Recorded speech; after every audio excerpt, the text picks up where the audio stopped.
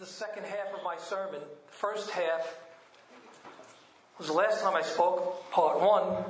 This is part two, titled The Word Made Flesh. Let me just give you a brief review of what I spoke about last time. I think it'll help you understand the flow of this. Point one was because Christ lives in you, He sent you to bear witness about Him. Now we understood that John the Baptist wasn't the only one who bears witness about Christ, but every Christian is to be a witness for Christ. That's what the scriptures teach. And I didn't get into all the ways we bear witness about Christ. That's another sermon. But we are all sent to be a witness for Him. And we pray for God to open the doors to proclaim the gospel of Jesus Christ. Don't you know that's what the world needs? Amen. The world, that song, what the world needs now is love, sweet love. No, the world needs Jesus Christ. That's the only solution for the broken world that we're in. Then we looked at point two, because Jesus lives in you, because Christ lives in you, you bring light to a dark, sinful world. John the Baptist wasn't the light, but he reflected the light. We are not the light. We reflect His light. Christ is the light which dispels the darkness in a person's life. The darkness of sin, evil, wickedness covers every single human heart unless Christ shines on it and drives it away. And when that happens, the person who has had the darkness driven out of his own heart now begins to reflect that light to a lost, broken world. Amen. Jesus told us that. He says, we are the light of the world. We are a city on a hill that cannot be hidden. He said, let your light shine before others, so that they may see your good works and give glory to your Father who is in heaven. So we bear witness about Christ, and we live godly lives that shine brightly for all to see. And that was in a nutshell points 1 and 2 when I spoke the last time. Today we will finish with points 3 and 4. Point 3, because Christ lives in you, you behold His glory. Now it's one thing to talk about His glory and to sing His glory. We sang it. It was glorious to sing about His glory. But it's another thing to really behold and see His glory and understand it. And then point 4 we'll look at, because Christ lives in you, He reveals the Father to you. We need a better understanding of our Father who loved us so much that He sent Jesus for us so that we can know Him. Can't know the Father unless you know the Son. Amen. But something had to happen for Christ to live in us. Notice all the points is because Christ lives in you. He sent you to bear witness. Because Christ lives in you, you bear light to a lost, dark, sinful world. Because Christ lives in you, you behold His glory. Because Christ lives in you, He reveals the Father to you. But something had to happen for Christ to live in you. So we could bear witness about Him. So we could reflect His light to a lost world. So we could behold His glory and to know the Father. Something had to happen. The Word had to become flesh and dwell among humanity. He became flesh so He could live a perfect life. He could identify with humanity and suffer and die on our behalf and be reconciled back to God.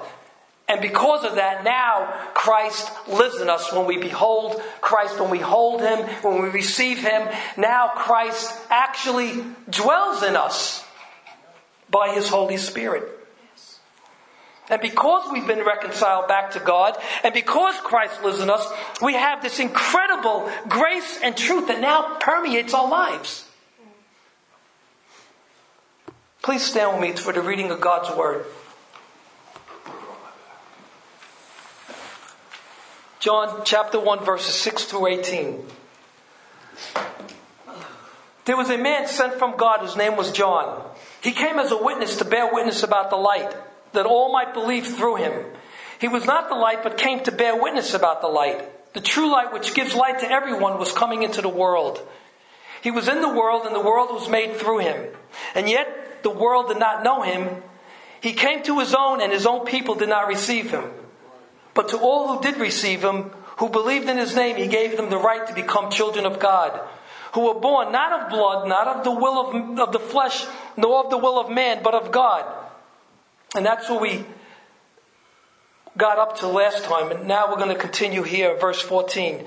And the Word became flesh and dwelt among us.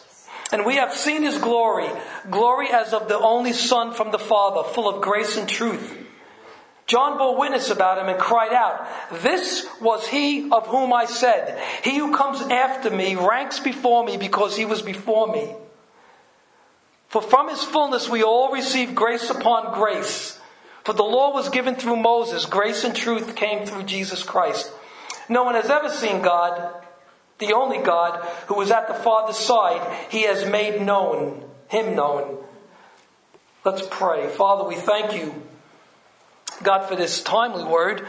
We thank you that your word has relevance to us today, 2,000 years later.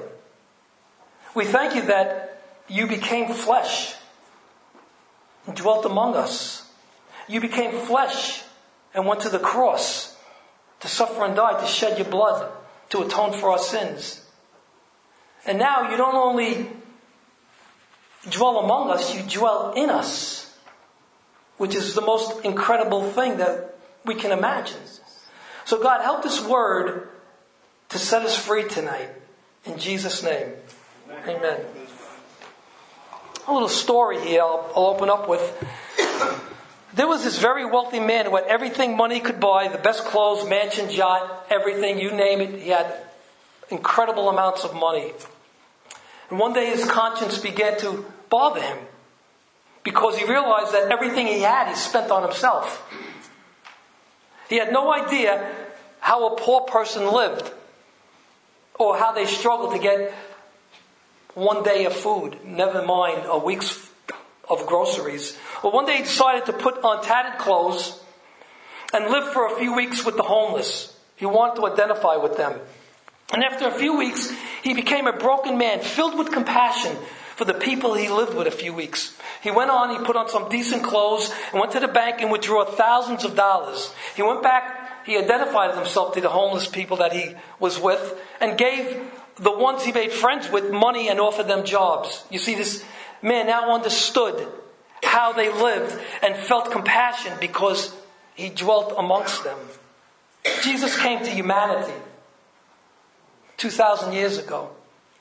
And not only identified with humanity by dwelling with them, but he suffered, he died, so they could be forgiven and set free from something far worse than homelessness. And as a result of being set free from his life and death, that person could now bring the one who set them free to others, so in turn they can be set free. And here's my proposition. It was the same one as last time. It's because it's the same sermon. Because Christ lives in you, you bring Christ to the lost world. So let's look at point 3. Because Christ lives in you, you behold his glory. And let's look at verse 14 again.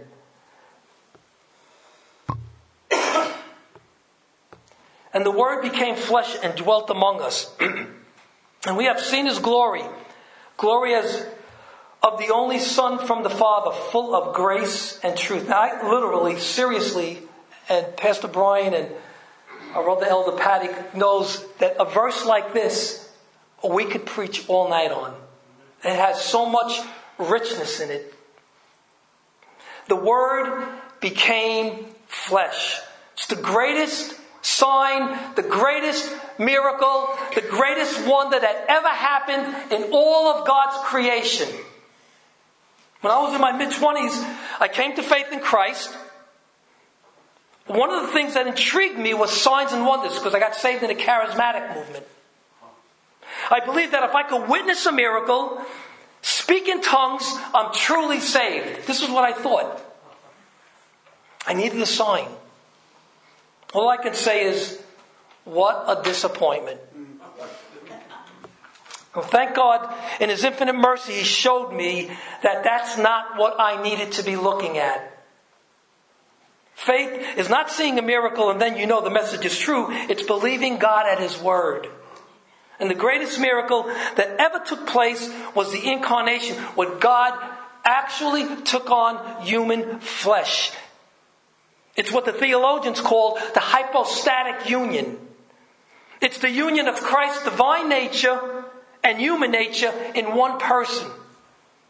It's what the Council of Chalcedon in 451 AD declared: Jesus as truly God and truly man. And that's what John shows us. In the first 14 verses, Jesus is God in human flesh. He made no bones about it. He came out of the gate, said Jesus is God and He's man. He didn't appear to be human as the false teaching of the deists believed. No, He became man without giving up His divinity. Dr. Leon Morris, the great Australian theologian, said John is clear on deity of the Word, but he is just as clear on the genuineness of His humanity. And John MacArthur says this: John's point is clear. God became something He had never been without ceasing to be what He had always been. The Word became flesh. The eternal God became man. And that's the miracle I needed to believe in. Jesus Christ, truly God and truly man. And even though I didn't personally witness that, the incarnation, because that happened 2,000 years ago? I see its effect in my life and every person that is born again of the Spirit. I see that effect. And this Word that was made flesh, it said, dwelt among us. Or dwelt among them. I like the Message Bible. I don't use the Message Bible on a regular basis because it's a very, very loosely paraphrased Bible, and can't study from that, but I like the way they said this. He said, the Word became flesh and moved into the neighborhood. Dr. Carson said, God has chosen to dwell amongst His people in yet a more personal way. Did He not dwell in the Old Testament with His people, with His saints? Sure He did. But now it's in a more personal way. You and I have the benefit of Christ dwelling in us in a much, much more personal way. The word dwelt, skeno, in Greek means to take up residence, to come to reside, to pitch one's tent, to live in a tent. And there's some background we need here. In the Old Testament, God's presence was where? In the tabernacle. When the Israelites wandered in the desert, God commanded Moses to build an ark of the covenant. Remember the ark of the covenant? And build a tent. The ark of the covenant was where God's presence dwelt. And the tent housed it. And later on, of course, there was a more permanent structure than the tabernacle. And that was called the temple. First temple was built under Solomon, of course. And when Jesus was born, His body became the temple where now God's presence dwells. God dwells in the flesh of Jesus. Paul said to the Colossians, for in Him the whole fullness of deity, meaning God, dwells bodily. Dr. Gangel said, remember the tabernacle, the center of the camp. It represented the place of the law, the abode of God, the source of revelation, the site of sacrifice, and the focus of worship. Now in the new covenant, Jesus provides all of these. Listen, Jesus doesn't just dwell among us. He dwells in us. We don't have the physical Jesus dwelling among us. He dwelt amongst His people in Israel. But He was crucified and now is not physically present with us anymore. But He sent His Spirit to dwell in us. That's how Jesus dwells in you now, through His Spirit. We are the temple of the Holy Spirit, as Paul told the Corinthians. The Father and Son make their home in you through the Spirit, as Jesus told His disciple in John 14. Jesus also told His disciples that the Holy Spirit dwells with you and will be in you. He not only lives in you, that's one thing, but know this, He lives His life through you. Galatians 2:20. I have been crucified with Christ. It is no longer I who live, Paul said, but Christ who lives in me. And the life I now live, I live in the flesh. The life I now live in the flesh, I live by faith in the Son of God who loved me and gave himself for me. That is absolutely mind-boggling. That Christ, the creator of the universe, lives in me and lives his life through me. Did it ever hit you all of a sudden? God lives in me? I mean, you look at all of creation. Sometimes I'm out fishing and I see the horizon, or from upstate and I see the mountain. I wonder to myself how vast this universe is, how grand it is, and the one who created it actually lives in me. And one day, God will permanently tent with his people. Amen. Forever. Let's turn to Revelation 21, verses 1 to 3. John said, "Then I saw a new heaven and a new earth." This is at the end of all time. "For the first heaven and the first earth had passed away, and the sea was no more. And I saw the holy city, the new Jerusalem, coming down out of heaven from God, prepared as a bride adorned for her husband. And I heard a loud voice from the throne saying," and this is key, "Behold, the dwelling place of God is with man. He will dwell with them, and they will be his people, and God himself will be with them as their God. Forever and ever and ever, you will be in the physical presence of Jesus Christ in his glorified body. We will be with God forever and ever and ever." John also said in the gospel, back in our text, he said they saw Jesus' glory, who came from the Father, full of grace and truth. And as I said before, God's presence with Israel, where? Was in the tabernacle. And where his presence is, guess what? There's his glory. You can't divorce his presence from his glory. In Exodus, chapter 40, verse 34, "Then the cloud covered the tent of meeting, and the glory of the Lord filled the temple. The cloud of God's presence settled on the tabernacle, and his glory filled it. When the prophet Isaiah saw the heavenly vision of the Lord in the temple, he saw and heard the seraphim angels saying, 'Holy, holy, holy is the Lord of hosts. The whole earth is full of his holiness.'" Did he say that? Did he say that? No. He said the whole earth is filled with his glory. You know whose glory Isaiah saw? He saw Christ. 700 years before it actually happened, he saw Christ's glory. As a matter of fact, if you read John's Gospel, it tells us that Isaiah saw Christ's glory in the 12th chapter. And when the Word became flesh, the glory of God was not limited now to just the temple. No, wherever Jesus went, the glory of God went, because he was with God. He was God in human flesh. God's glory is seen in his Son, Jesus Christ. Jesus' glory was now in the midst of his people. And I think that's what John was talking about. First, what is God's glory? I could preach on this for a long time, but I'm just going to give you a snapshot of what God's glory is without going to the Hebrew word kabod. Many of you know that word. And the Greek word doxa in the New Testament. The Old Testament word kabod and the Greek New Testament doxa. In a nutshell, God's glory is the weightiness, the seriousness, or the importance of his infinite character.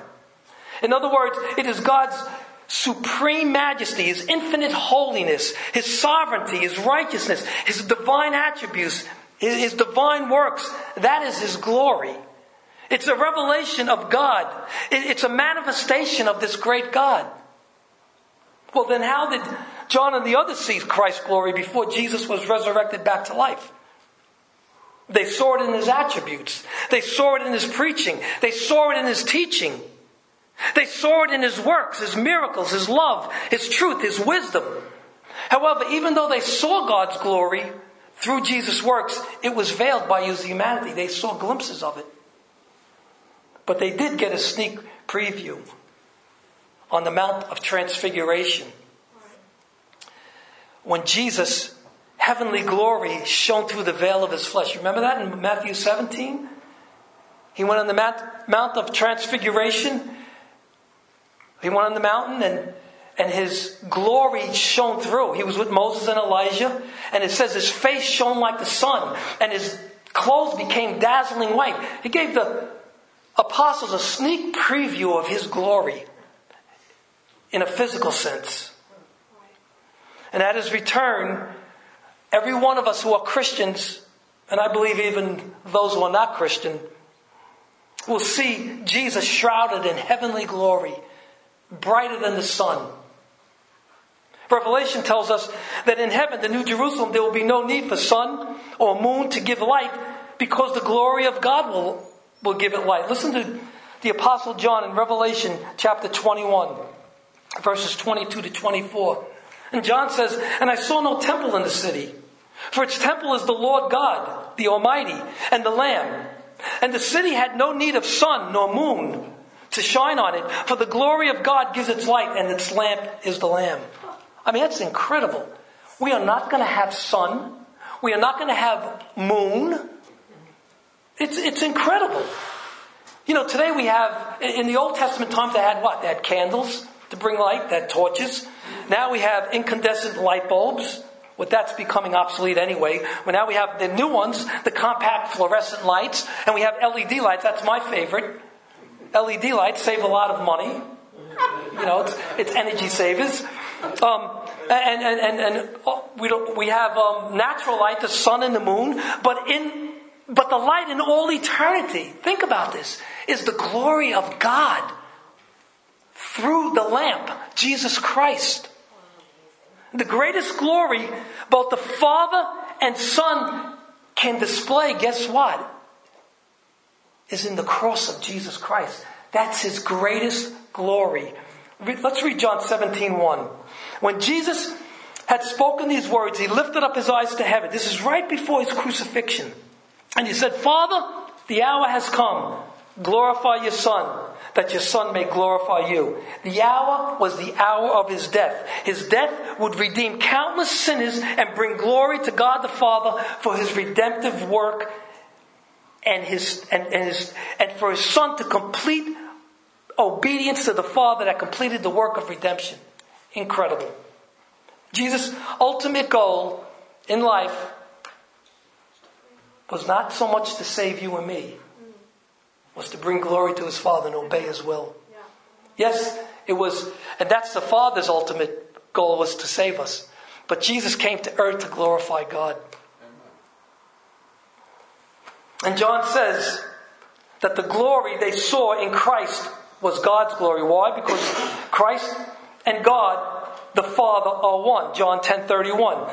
And when it says in verse 14, we have seen his glory as of the only Son. Now, that's key. The only Son from the Father. This shows us that Jesus is unique. That in that he came from the Father and is equal to the Father and has the same glory as the Father. So Jesus is unique. No religion in the world can compare to Jesus Christ. You can't mix other religions or put other religions in the same level as Christianity. You can't. Gerald Borchert says, the uniqueness of the Son makes it impossible for Christianity to be a syncretistic religion. You know what syncretistic means? It means the blending or combining of different religions, different cultures or thoughts or schools of thought. In other words, you could say, well, in the first century, you could say, well, Jesus is Lord and Caesar is Lord. Or you can say, Jesus and Buddha are equal. Or you can say, Jesus and Muhammad are equal. Absolutely not. It's Jesus and only Jesus. Some of you may have seen the bumper stickers over the years, coexist. How many of you have ever seen that? Coexist. It has the syncretism of all the major religions of the world. This saying is all religions are equal and we exist together and all roads lead to heaven. If you're a Buddhist, if you're a Muslim, or if you're a Christian, it doesn't matter. And that's a lie. And there's only one way according to Jesus. Jesus said in John chapter 14 verse 6, he said, "I am the way, I am the truth, and I am the life. No one comes to the Father but by me. That is not a syncretistic saying. That's an exclusive, one way to heaven declaration. Amen. Yes, amen. Also, we need to point out that the glory of God seen in Jesus Christ was full of grace and truth. Why does everyone not see the glory of Christ? Why does everyone not see the grace of Christ and the truth of Christ? Because only through the eyes of faith can anyone see it, as Dr. Carson said. When we truly believe, we can say with John, we have seen his glory, glory as of the only Son from the Father, full of grace and truth. First, we need to understand that, full of grace and truth. Grace. God's grace is demonstrated by his love, his goodness, and his truth is demonstrated by his faithfulness. The Old Testament writers many times refer to God's love and faithfulness, which is equivalent to John's statement that the incarnate Word, Jesus, is full of grace and truth. So let's talk about grace first. Jesus is full of grace. Grace is how you're saved. It's God's love for you that saved you. It's not anything inherently good that God saw in you that he saved you. It was purely from his loving, kind grace that he saved you. Paul describes it as the gospel of grace. Ephesians 2:8 says it clearly. For by grace you have been saved through faith. And this is not of your own doing. It's the gift of God, not the result of works. That why? So no one can boast. We're not going to go to heaven and say, hey God, I accepted you. Hey God, it was my will. No. Jesus is full of this grace. He obeyed his Father and went to the cross. And now this grace is available to those who receive him. Jesus is not only full of grace, but truth as well. Truth, as John describes it, is much more than a true statement. You know, we could all make true statements. But truth is bound up in the person of Jesus Christ. Jesus himself is the truth as well as the way and the life. And he's completely reliable. Now I can look at some of you and say, you are a person of integrity. I can look at my brother-in-law Brian and Pat Mack with the eldership, and I could say they are persons of integrity. They are persons of honesty. But even the most truthful person I know cannot be completely reliable because we all have shortcomings. The kind of truth John's speaking about here cannot be apart from Christ. We should also notice that John does not divorce grace from truth. We cannot experience the salvation of grace unless we believe the truth. The gospel of grace is truth. Paul called the gospel the word of truth. And Jesus is full of this grace and truth. He was also full of grace and truth that it emanated out of his life, that everyone who was seeking God would see it.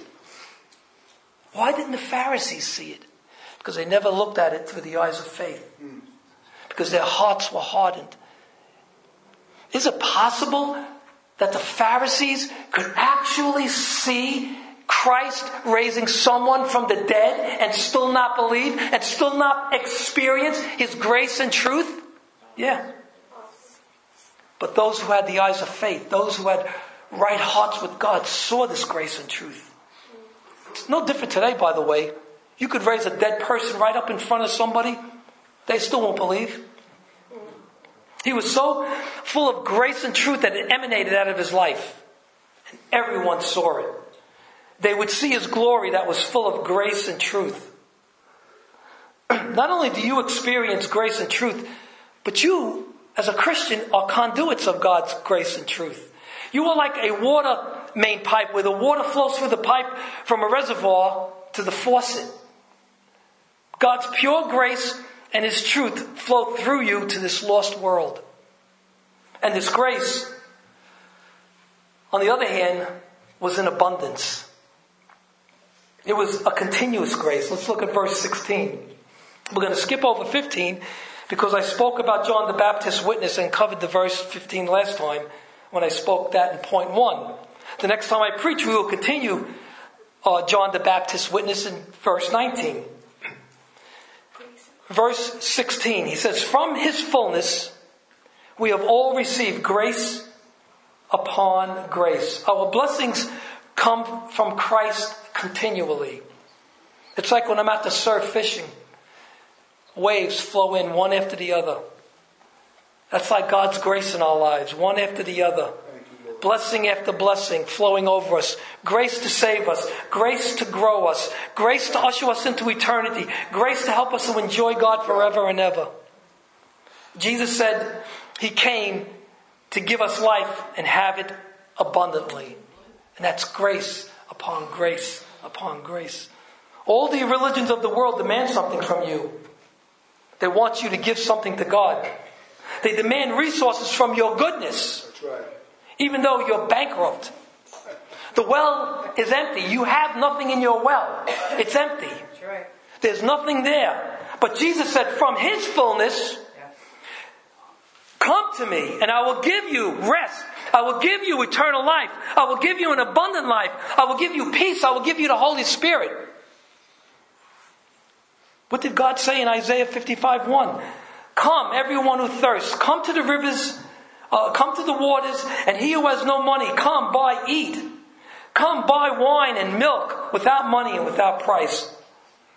And then Jesus said in Matthew 5:3, he said, blessed are the poor in spirit, for theirs is the kingdom of heaven.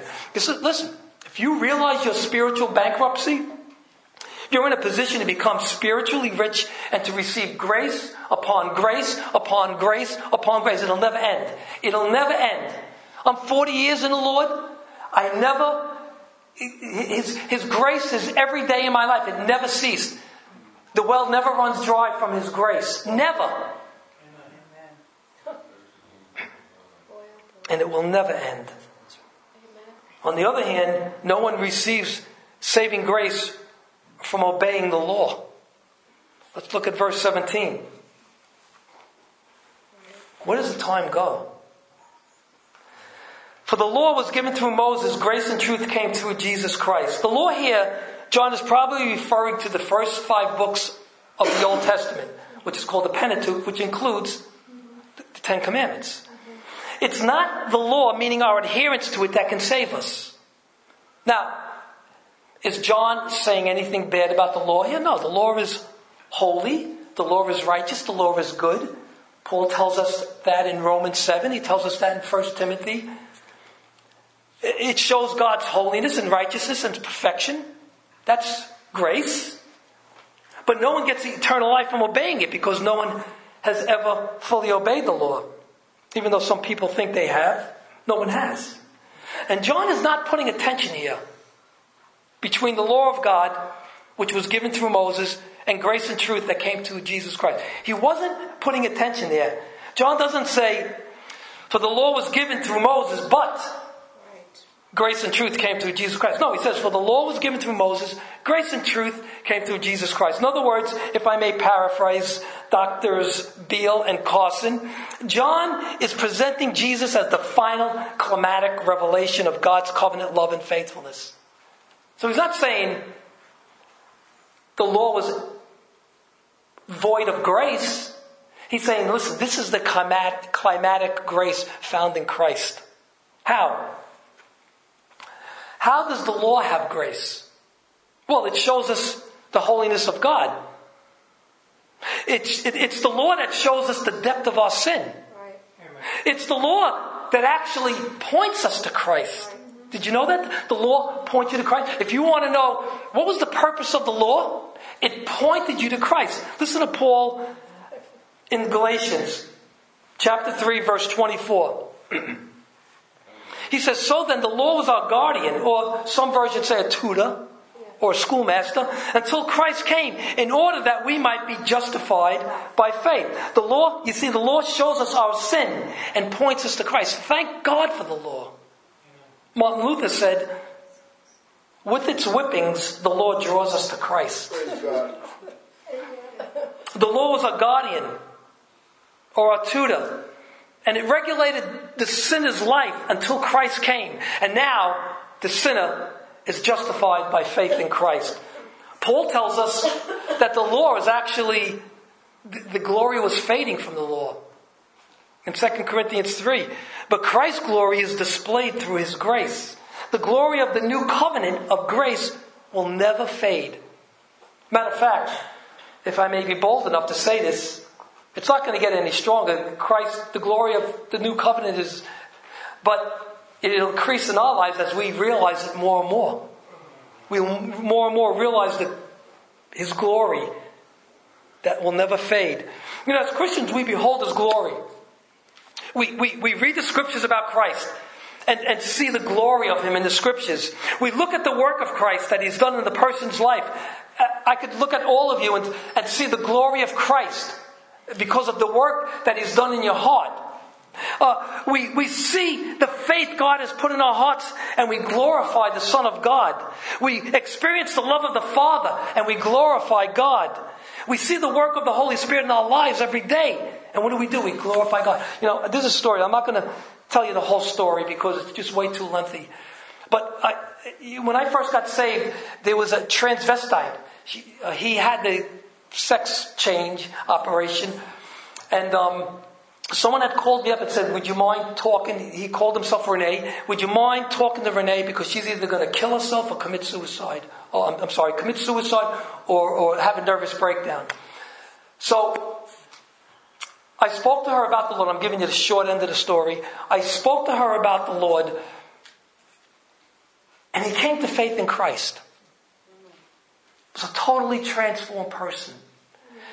He went to a Bible study, which was my Bible study.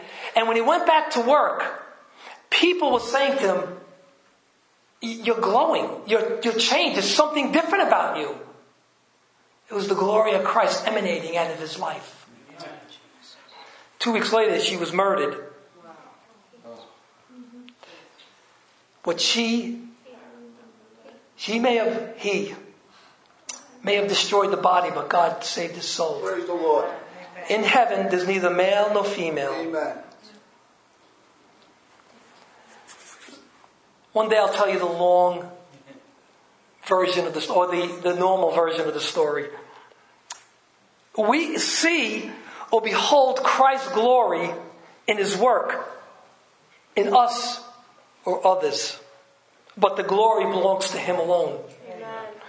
The Reformers declared, soli Deo gloria, for the glory of God alone. Amen. Point 3, because Christ lives in you, you behold his glory. Point 4, because Christ lives in you, he reveals the Father to you. Verse 18. No one has ever seen God, the only God, who is at the Father's side. He has made him known. John is saying no one has ever seen God. The appearance of God in the Old Testament, which was called theophanies, was very limited. Even Moses, who asked to see God, only saw his back and his goodness in Exodus 33. F.F. Bruce said Moses saw, so to speak, the afterglow of a divine glory. Nobody saw his full glory. Why could not everybody see his full glory? Because in our sinful state, if we ever saw the full blazing glory of God, we'd drop dead right on the spot. We could never stand in the presence of God in our sinfulness. But not only because he's a spirit, but because he's just so holy and righteous.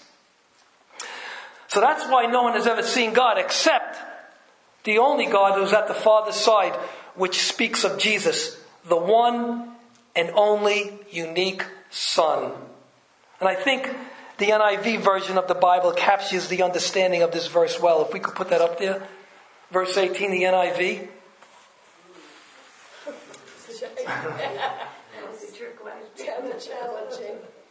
I have it on there. Okay, well, I'll just read it. No one has ever seen God, but the one and only Son, who is himself God, and is in the closest relationship with the Father, has made him known. From all eternity, Jesus was with the Father in the closest possible relationship. And so, he's the only one who is capable of revealing the Father to us. And when the Bible says he has made him known, it comes from a certain Greek word. And it means to describe, to make known, to explain. It's where we get our English word exegesis, which is an explanation or interpretation of the biblical text. And that's what pastors and teachers of the Word of God are supposed to do. They exegete the passage. So, I don't have any respect for a pastor or a teacher of the Word that doesn't exegete the Word before he comes up and preaches or teaches. So, and they come up and they make it known. They explain thoroughly. And Jesus has made the Father known to the believer. And Jesus is the only one who can explain God, praise God, to you and to make him known. Amen. He's the only one who can exegete God to you and make him known to you. Jesus Christ reveals God the Father to you. As I said the last time, do you want to know God? Do you really want to know God? Know his Son, Jesus Christ. That's the only way to know him. Jesus said, you honor me, you honor my Father. You dishonor me, you dishonor my Father. That's why all the religions of the world, no matter how good it looks on the outside, if they don't know the Son, they can't possibly know God.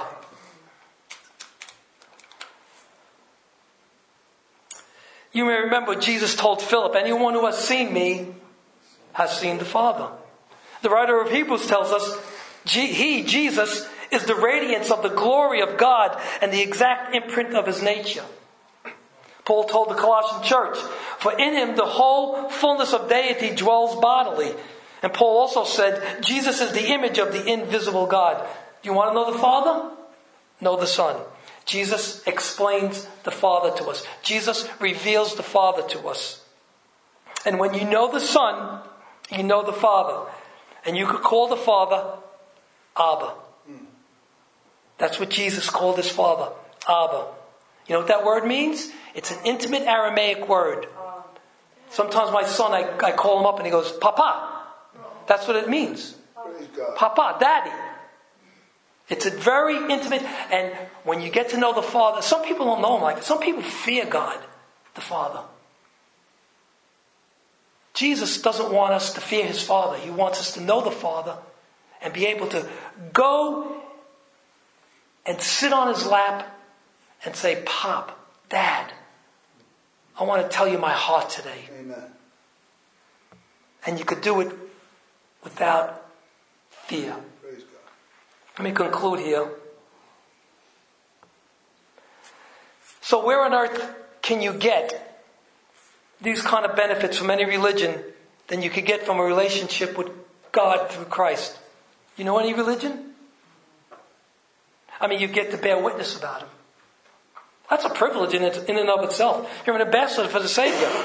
Other religions have ambassadors, but I suspect that their representation is out of fear rather than out of their love for God. We, on the other hand, represent our Savior out of deep love for him, urging people to be reconciled to God. Our witness is God through us. And here's our witness. Be reconciled to God.